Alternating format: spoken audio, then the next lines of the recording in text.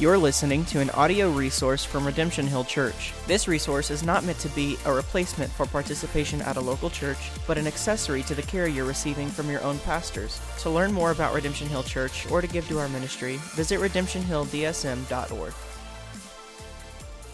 Right, before you sit, we have Redemption Hill Kids today. So if it serves you families, we have Redemption Hill Kids for 2 to 4 year olds and then also 5 to 9. And they'll be talking about, our 5 to 9 year olds will be talking about prayer. Specifically, what is prayer? And actually, they'll be spending several weeks focusing on prayer, which is fantastic. So here's the question, what is prayer? And then with me, here's the answer from our confession of faith. Prayer with thanksgiving is one part of worship and is required of all men by God. But so it may be accepted.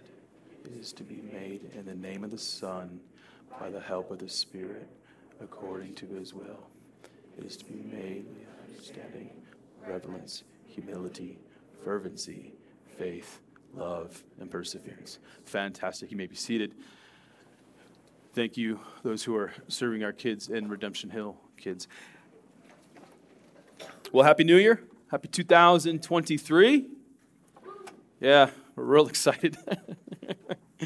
It's good to see you. There's still a number of families I know that are out sick. So continue to pray for those families, but it's good to see you all this morning. On Thursday afternoon, I did not know what I was going to preach. That is extremely unusual for me. I usually know months and months in advance what's going on, what's coming down the pike. I was planning on getting back into the Sermon on the Mount sermon series, right? We have to finish that up. But as I was preparing for the next message in the Sermon on the Mount, it was like, for whatever reason, some days are like this, it was like pounding my head against the wall. It's like, why, oh Lord, can I not put together a sermon? And I don't know how to explain it, other than perhaps it was the Spirit trying to communicate something to me. Or incompetence. That could work too. I mean, for being fair. So I asked a few guys to pray for me. Thank you for those who did pray for me. And it seemed right to preach the message that I was going to preach last week. That I was going to table it. Basically, I'll get to that, sometime down the road. So today's sermon is not a part of a sermon series, which you are accustomed to, but it is a topic that I've put a lot of thought into the last several months. So before I pray and begin, I have a few qualifications to help set the expectations of this sermon. And if you know me, I'm not big into qualifying things because we could be doing this all day and be here all day. But for today, I'm going to make several qualifications. First, this is the type of sermon that you have to listen all the way through. If you stop in the middle and you miss the end, you're not going to be able to connect dots. You may even get frustrated with me, frankly. So you got to listen all the way through. So I encourage you to hang with me from beginning to end. Second, I hope this sermon has a prophetic and pastoral tone. What do I mean by prophetic and pastoral? You will not hear from me, thus saith the Lord, unless I'm directly quoting Scripture. But there are times when leaders and pastors certainly need to have a prophetic voice to help the church see what's going on in the present and perhaps the future. I was thinking about why pastors need to have a prophetic voice from time to time, right? I was kind of pondering that question last week. And a couple thoughts came to mind. You're all very intelligent people. You're all smart. When I sit down with some of you and you explain your vocation, I'm blown away by what you do. There are gifts and skills in this church that I don't have. With this said, one of the roles of a pastor is to pay close attention to the time and moment in which the church exists. Like, I need to do that for you.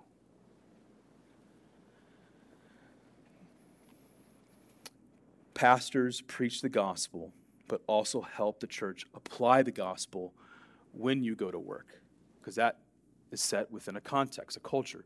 When you go to school, when you go home, as you parent kids.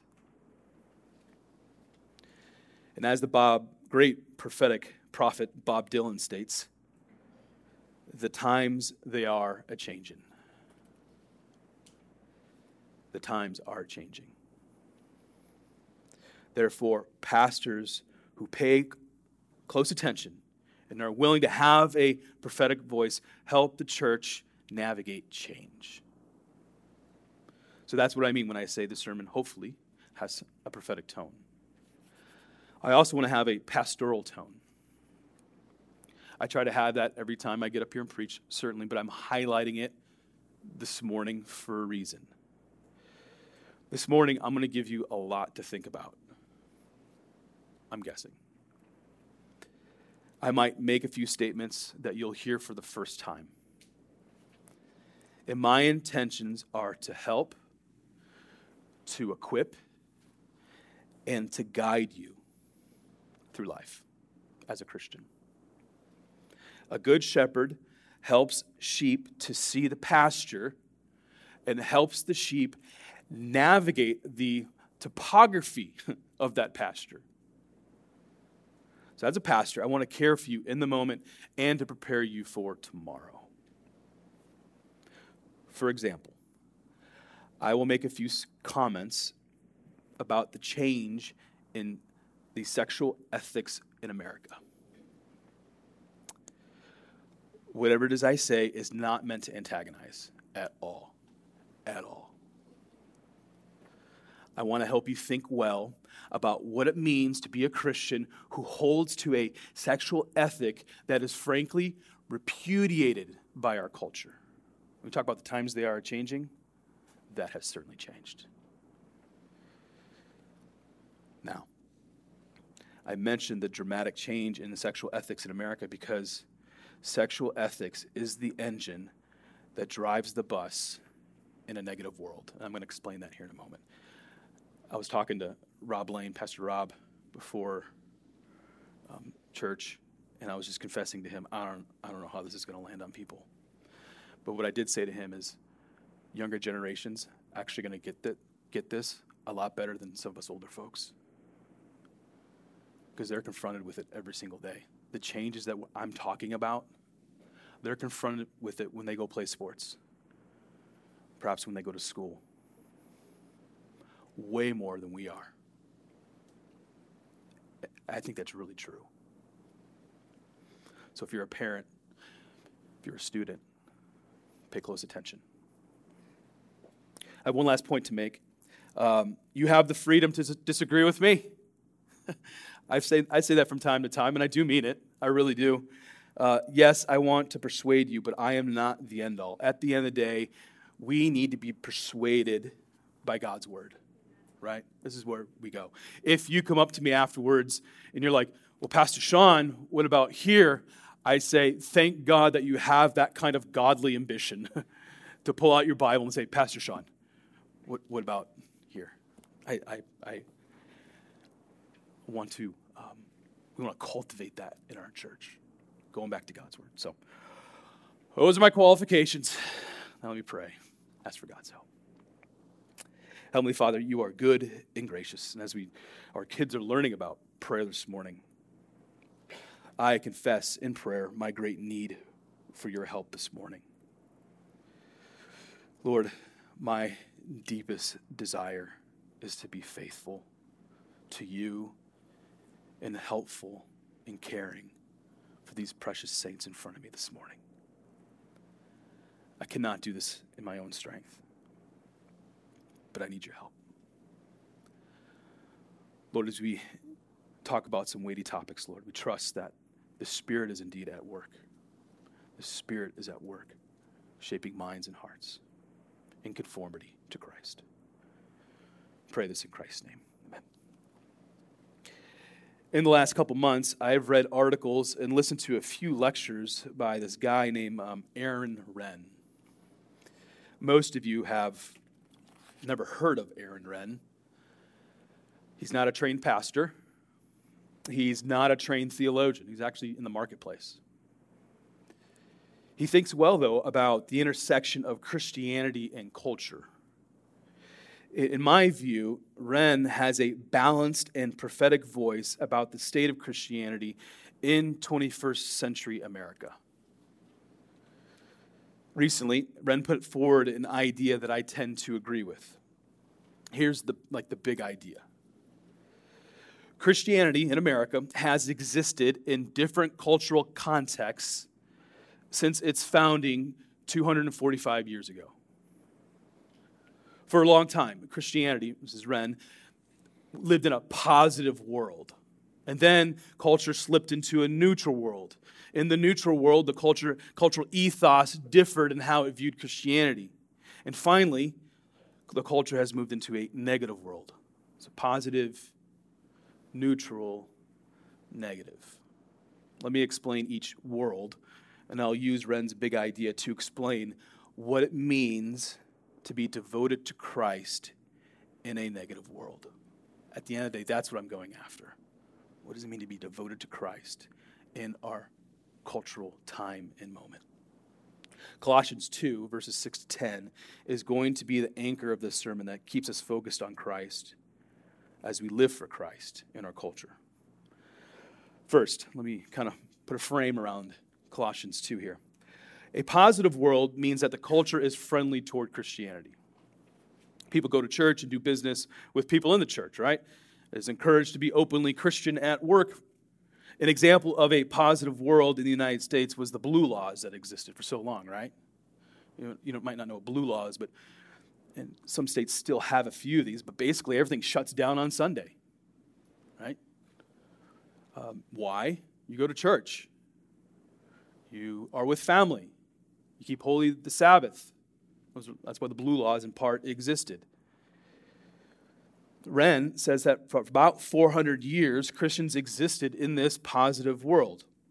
Now, I've never heard this guy say that America was a Christian nation for 400 years, but certainly America was friendly toward Christianity, right? And then, according to Ren, in the 1960s, America began to slip into a neutral world. Began to slip.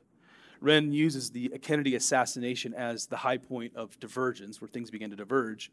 I'll simply point out that in the 1960s, we see the rise of the sexual revolution. It is during this time when we see the Christian sexual ethic challenged, mainly challenged by a bunch of straight men and women fornicating. I mean, that's just historical fact. For better or for worse, America was a very different place in 1955 than it was in 1965. While not yet a neutral world, you could see how the collective mind, American mind, was changing toward Christianity and what is taught in Scripture, right? Ren says the transition from a positive world to a neutral world was complete in 1994. In the neutral world, the culture was indifferent toward Christianity, right? Employers were less concerned with your church affiliation and who you slept with. Not everyone in your neighborhood went to church. Not everyone in the neighborhood was married with children. You might say the motto of the neutral world was just like, live and let live. You do you, I'll do me. The neutral world existed until, he says, about 2014. In 2014, and I would actually argue 2015, America dramatically changed. The event highlighting the change is the Supreme Court decision of Obergefell versus Hodges. What seemed ridiculous in the 1920s and early 21st centuries became a reality. Yeah, I'm going there. Sometimes bringing up the hard things is what pastoral ministry is all about. The ruling by the Supreme Court codified gay marriage in America. Now, regardless of what you think about the politics of Obergefell, it is undeniable that a massive change took place in America. Since 2014, 2015, Christians have existed in a culture that is increasingly viewing the Christian faith as a net negative. In early December, this December, I was sent a meme. Some guys like to send me memes because they're big meme guys, right? But this meme kind of sums up the change in the American ethos from the positive world to the negative world. I tried to find it, but to no avail, but I'll explain it to you. The meme shows a picture of New York City in the 1920s, and 3 massive skyscrapers had crosses lit up. You know, very, very Christian, right? Now, next to this, at the other side of this picture was New York City today. And what we don't see are crosses, what we see are Christmas trees. The crosses communicate a very clear religious statement. But so do the Christmas trees. One is Christian, one is secular. It's interesting. On 80, my kids pointed out that the Marriott had a Christmas tree lit up. Looked pretty, don't get me wrong, but it's communicating something.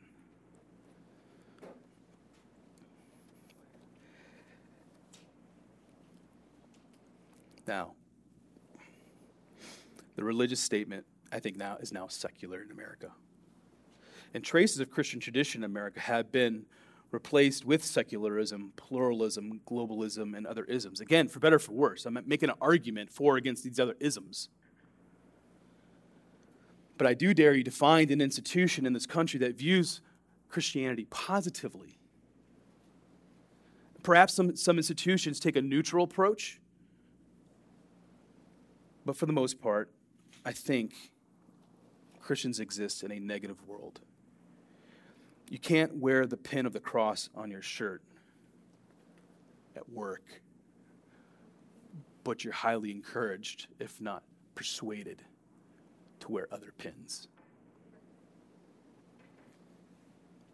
For the first time in 400 years, the American ethos has become hostile to Christ and what Christ teaches. Listen, I'm not here to throw stones. I really am not. However, if true, I am actually far from discouraged by our time and moment. I joyfully accept the time and place in which God has us. I am not here to argue that we need to reclaim what is lost. I'm not interested in going back. I'm here to help you think well of what it means to be a follower of Christ in the here and in the now. That's what I'm here for. But more significantly, I'm here to remind you that no matter the winds that swirl around you, you, Christian, are rooted in Christ. I have every reason to believe that the gospel of Jesus Christ will prevail over this earth until Jesus comes back. The gospel will move forward.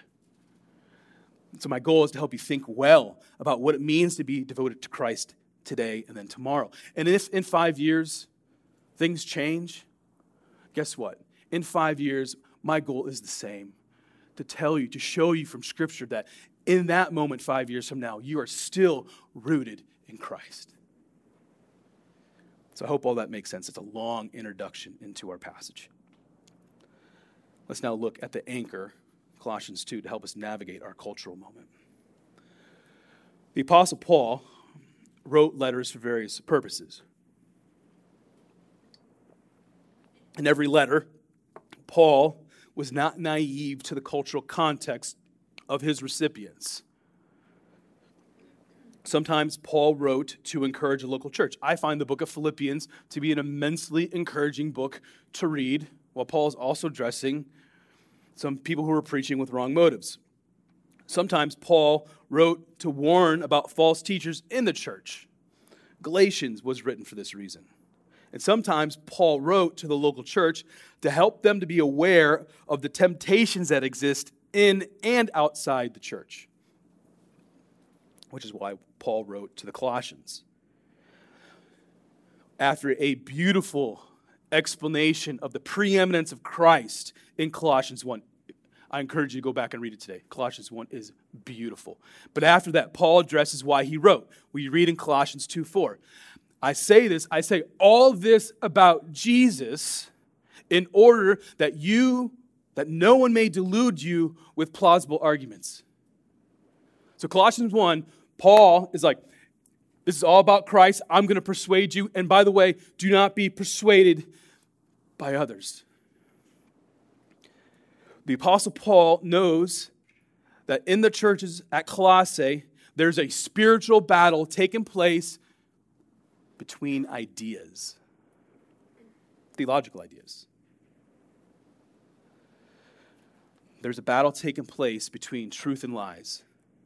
Paul does not ignore the battle, and he does not want the churches in Colossae, to be naive of the battle. He's like, do not be naive of what's going on around you guys.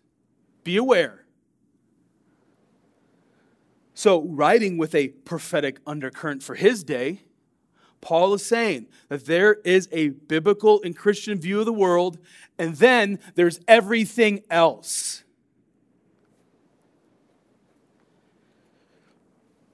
We do not have evidence that Paul physically preached and taught in Colossae, but we do know he preached and taught in the regions. Likely his friend Epaphras founded the church.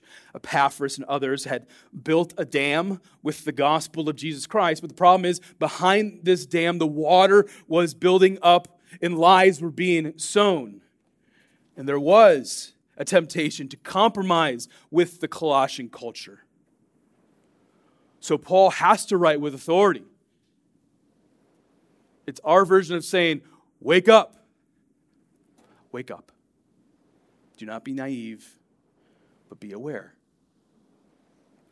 I do not know if the same metrics were used that Colossae would be considered a negative world. I suppose the comparison doesn't matter. What I want you to see from today's passage is that the call by Christ is the same from one generation to the next. God's people are called to be devoted to Christ and to Christ alone, no matter what. And that is our challenge in this moment in America right now. So many things are vying for your allegiance. And whom? Students and adults. Whom are you going to be devoted to at the end of the day? Here's a thought experiment for you. If the Apostle Paul were to write to the church in the Des Moines metro or the churches in America, what would you think he'd be compelled to say? Right? What temptations exist for us in the here and now? What theological errors would he warn us about? I don't know about you, but I think he would have a lot to say. Now, Paul is not going to write to the church in America, but we have everything we need right in front of us. Therefore, God's word encourages us to walk in Christ. We read in verse 6, therefore, as you received Christ Jesus the Lord, so walk in him. The word walk does not convey doesn't convey everything Paul is trying to say. More pointedly, because we have received Christ, we're actually to live in him. God wants to ensure we know the object of our allegiance and devotion. It does not matter if we live in a positive, neutral, or negative world. Throughout any generation, throughout all generations, God calls his people to be devoted to Christ. The temptations and challenges are different from one generation to the next, but the call from God is the same. You can see in verse 7 that a picture is created about what it means to walk or live in Christ. You are to be rooted and built up in Christ. In the iconic movie, The Lord of the Rings, no one's shocked that I'm quoting Lord of the Rings here. In the first movie, The Fellowship of the Ring, there's a moment when Saruman is coming up with a wicked plan to create a massive orc army.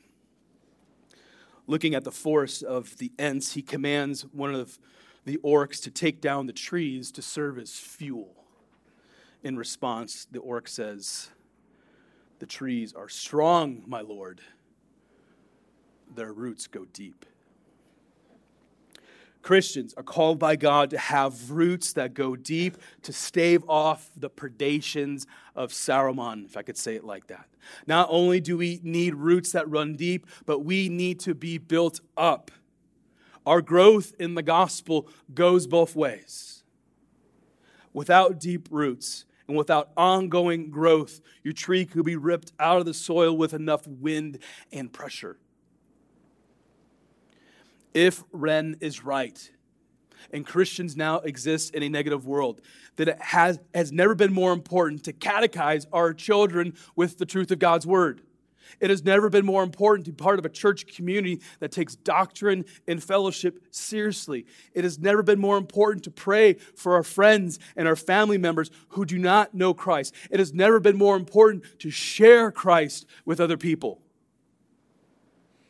It has never been more important to have roots that run deep and a trunk that grows high.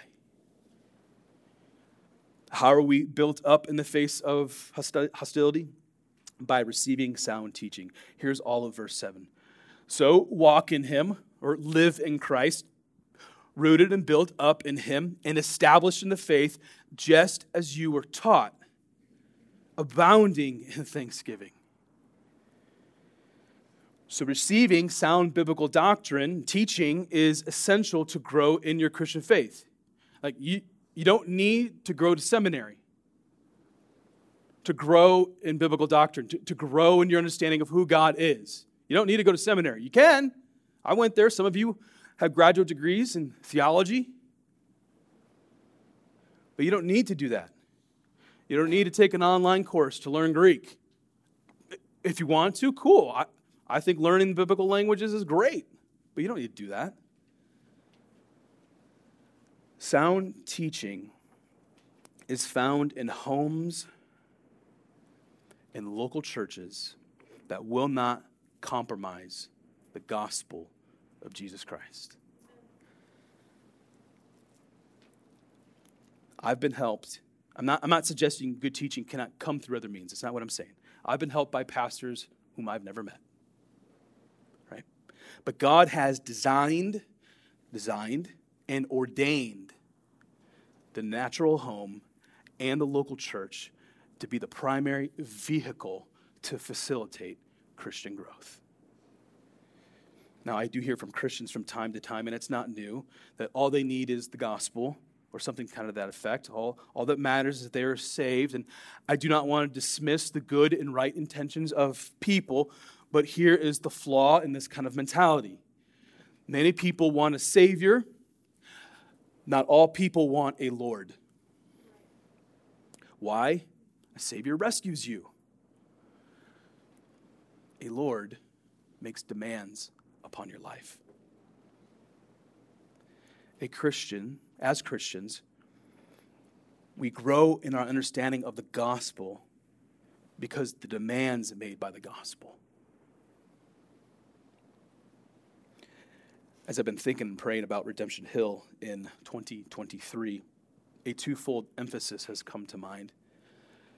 And a goal of this twofold emphasis is for roots to go deep and for trees to grow high. First, Rob and I want to continue to ground and grow your faith in Christ by preaching God's word, and this is really important, preaching God's word by the grace of God. As a pastor, I can tell you, it can be really tempting to do this in my own effort. But what he and I need more than anything is the grace of God to teach you well and faithfully. We will continue to do our best to be faithful and to give it to you straight. No games, no smoke and mirrors. If you want your ears tickled, you can drive 5 minutes and find that church. They're everywhere, but not here. A second emphasis is to equip you to exist and, yes, evangelize in this time and place. The good news goes forth through you.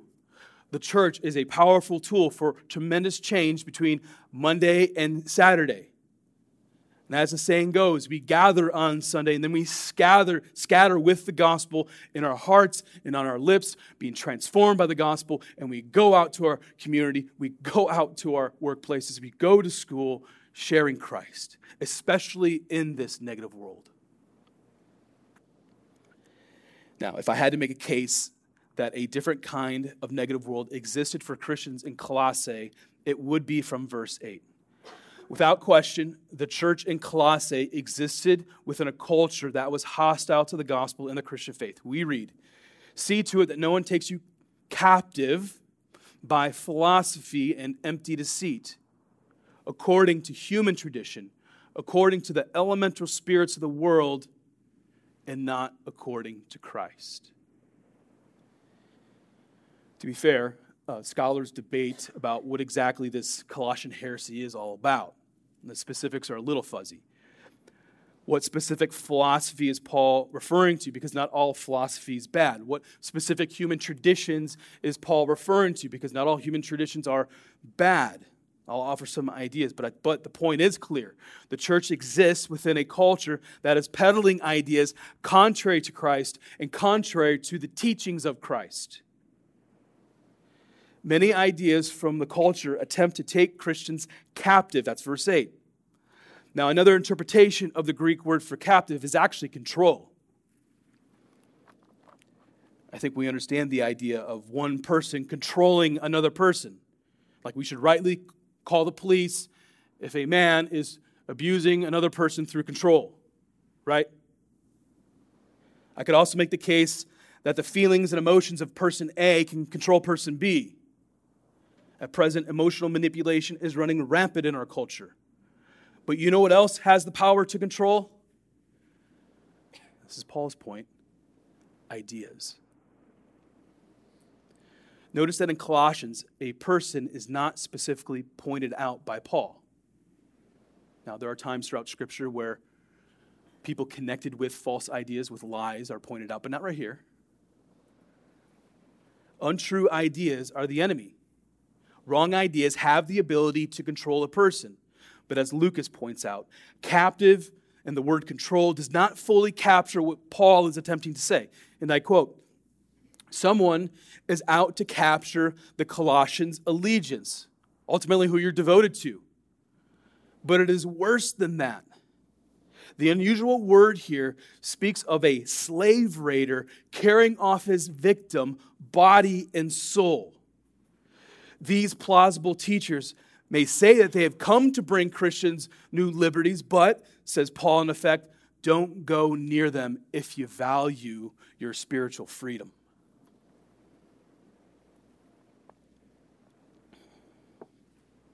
In the negative world, you're not asked to be indifferent.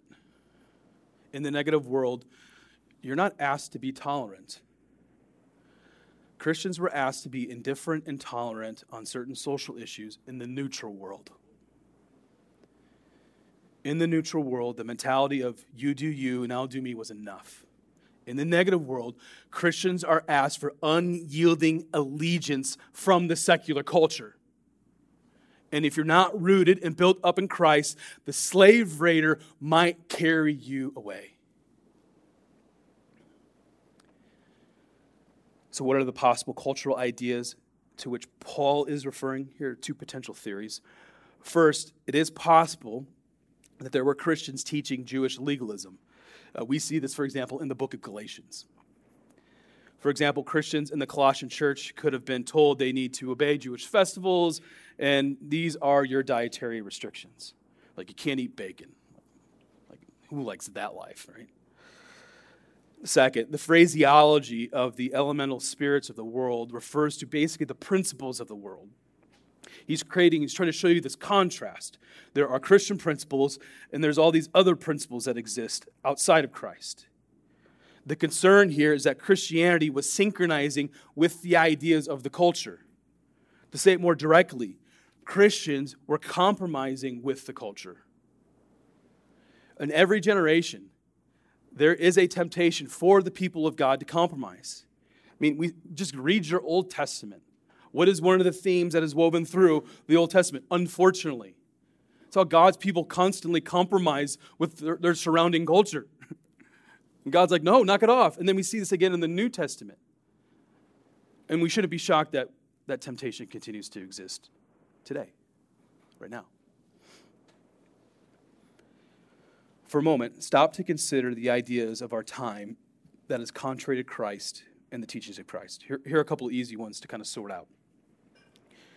You do not have to look very hard to find someone who even says they're a Christian, but they deny the exclusivity of the gospel. You've heard the old saying, all roads lead to Rome, right? That is not true according to Jesus. Jesus says the gate is narrow and the way is hard that leads to life to those, and those who find it are few. That's Matthew 7:14. In the negative world, Jesus and his followers were, honestly, I've been told this personally by other people. You, Sean Powers, because you believe in an exclusive gospel, you, Sean, are narrow-minded. We believe that the exclusive way to be reconciled to God is faith, that the Son of God died on a cross for sins and he rose from the dead. This is a hard sell. It's like selling ice at the North Pole. Let's consider this yard sign that currently functions like a creed in our culture. I've seen it so many times. It reads, love is love. Many of you have seen this. Science is real. Black lives matter. Water is life. No human being is illegal. Feminism is for everyone. Kindness is everything. The statements on this yard sign are just semantic overload, meaning Christians believe in love. The question is, how are you defining love? Christians are pro-science, right? I've never met a Christian who's anti-science. The question is, how are you interpreting science, right? Guess what? I'm a big fan of water. Having some right now.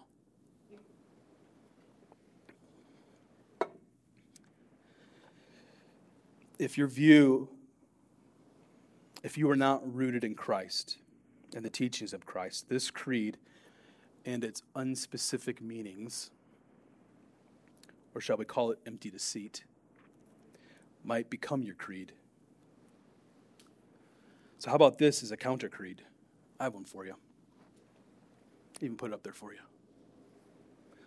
I believe in one God, the Father Almighty, the maker of heaven and earth.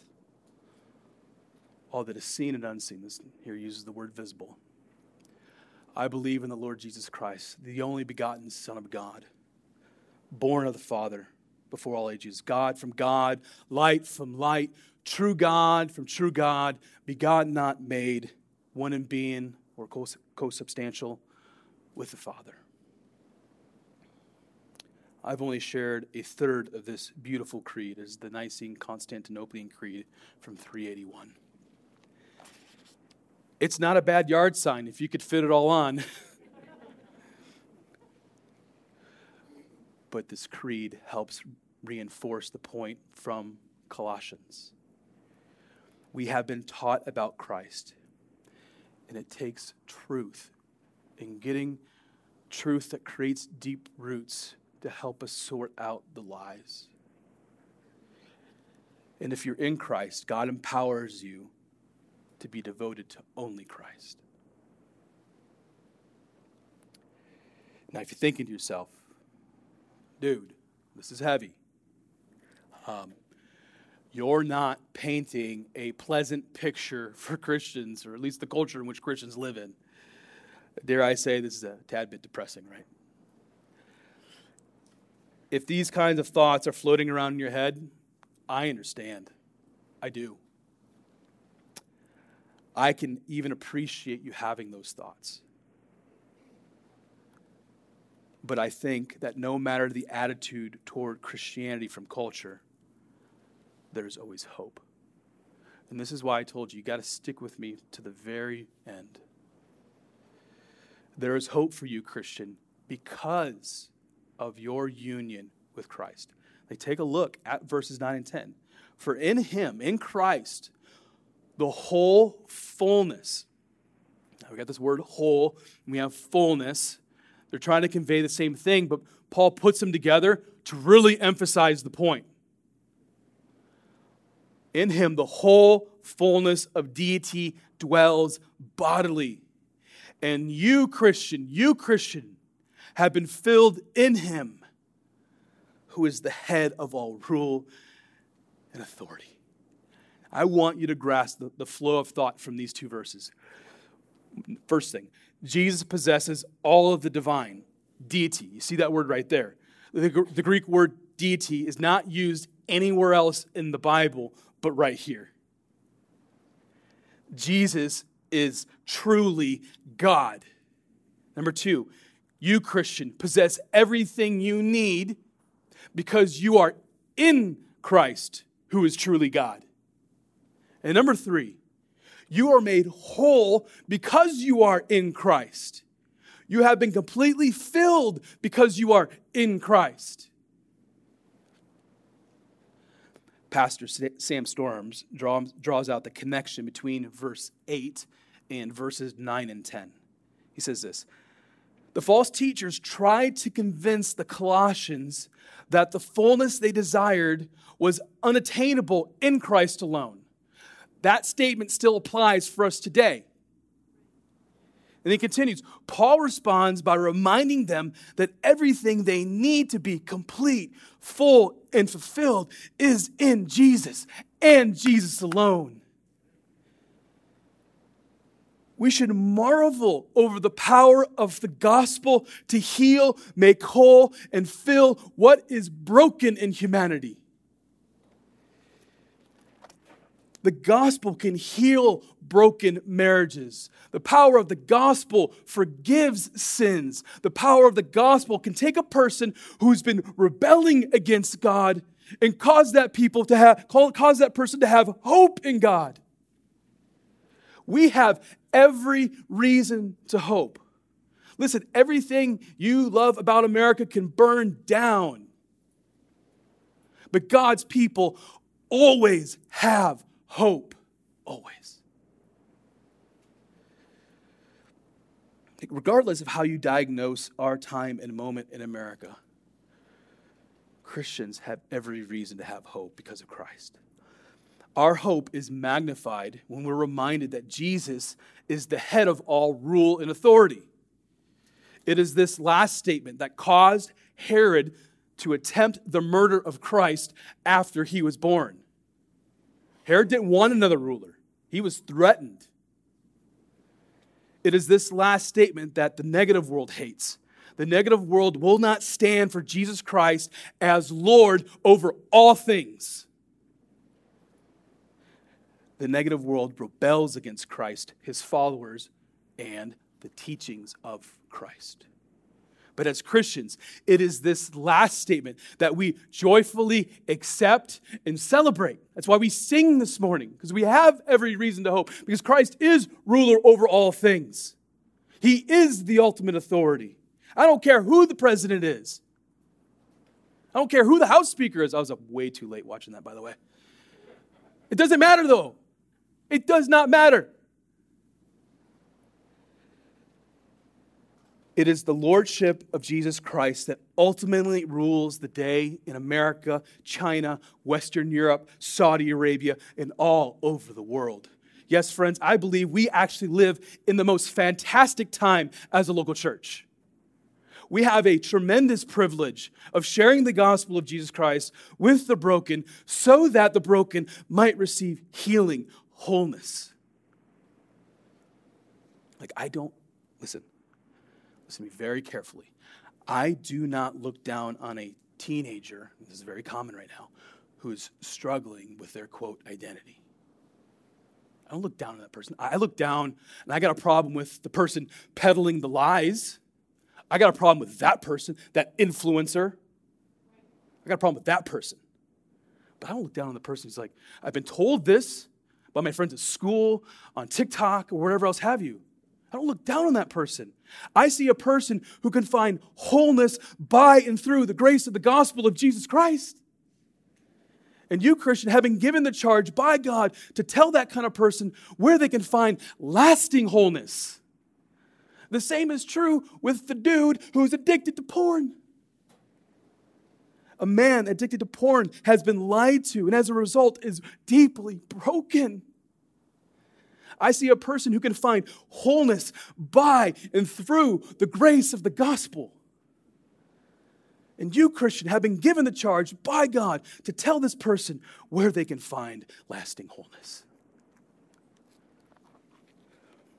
He can show the love of Christ to people who only know the shallow love of this negative world. In this negative world, there is immense darkness. I really believe that. I think it's obvious. Just look around. But we have the light of Christ to brighten up the place. We have it.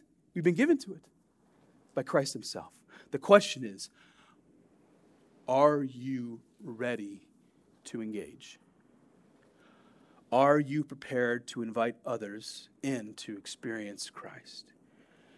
Can you begin to look at your coworkers, classmates, and friends as image bearers of God who could be made whole by knowing Christ? I mean, I can continue to prod with questions, but I think you probably get the picture. We exist to be devoted to Christ and Christ alone. We exist to share with others the joy of being devoted to Christ. We do this in this time and place, right now, as I stand and as you sit in 21st century America, here in Iowa and here in the Des Moines Metro. And all of it is for the glory of God and for the good of his church. Let's pray. You're listening to an audio resource from Redemption Hill Church. This resource is not meant to be a replacement for participation at a local church, but an accessory to the care you're receiving from your own pastors. To learn more about Redemption Hill Church or to give to our ministry, visit redemptionhilldsm.org.